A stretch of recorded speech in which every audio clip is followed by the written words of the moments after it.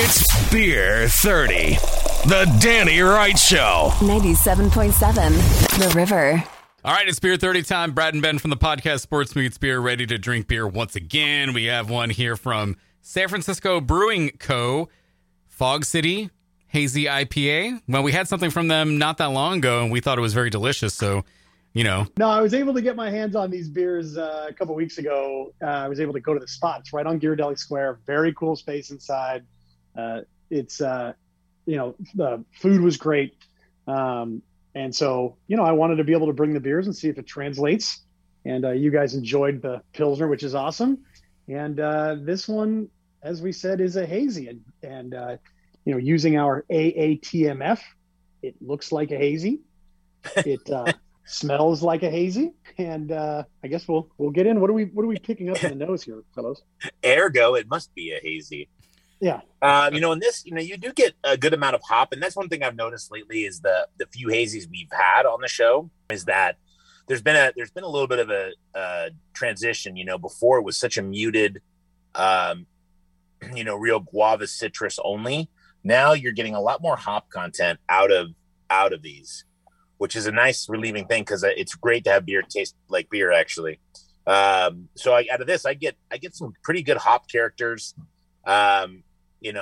I think you get a touch of citrus, but I think that's just by default of the style of beer. I kind of get banana. I do too. I get a little bit of banana in there as well. That's a great call. But Ben, you're right. I mean, there's been, as we've sort of gone through all this, the life cycle of the hazy, there definitely has been more of a movement to more hop forward hazies, which hopefully means that the brewers have gotten tired of making them and we're just trying to transition the public back into regular clear beer again. But I think that seems like a long shot. Yeah.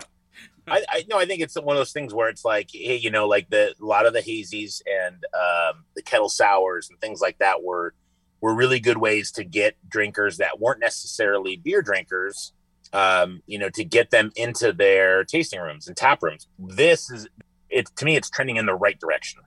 We have this and it's, go through, the haziness of it, but the taste, I don't get a lot of banana in the taste, but I do get some really good cereal grain out of it. I do pull some of that like mosaic hop out of it.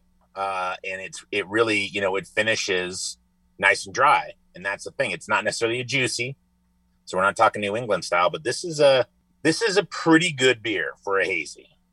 So they say on the can that it is a New England style, but I'm with you. This does not come across as that like really rich, thick mouthfeel that we get from so many of, when New England's styles started showing up. This does not share a lot of those same characteristics. There's something about the finish that I just do not like. And it's going to sound super rude, but something in the finish smells like when you wring a sponge out. Interesting. And I can't figure out what. I know it sounds terrible, but it's like the smell that comes immediately to my nose. I mean, and it's like, to be fair, we've had much worse descriptions of beers on this.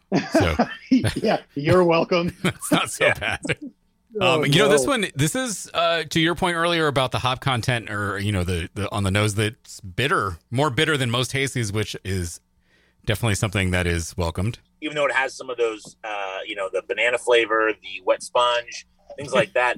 To me, they're all passable because it does tell the story from start to finish. It does go from the aroma to the finish pretty seamlessly. Just because I don't care for the finish doesn't mean I don't think it's a good beer. I think it's a well done beer because it does those things easily. Yeah. No, that I can totally get behind for sure. All right, so what do we think? Are we thumbs up then? Middle?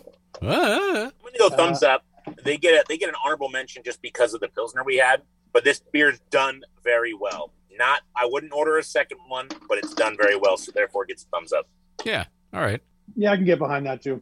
I would go thumbs up too. I think that the banana and peach or something, I don't know, it's just it smells and tastes like different flavors than most hazies have, and then the bitterness I think all ties in well together. So I'll give it a thumbs up as well. Oh, they should check out this review and others on 97.7theriver.com. Hey, thanks.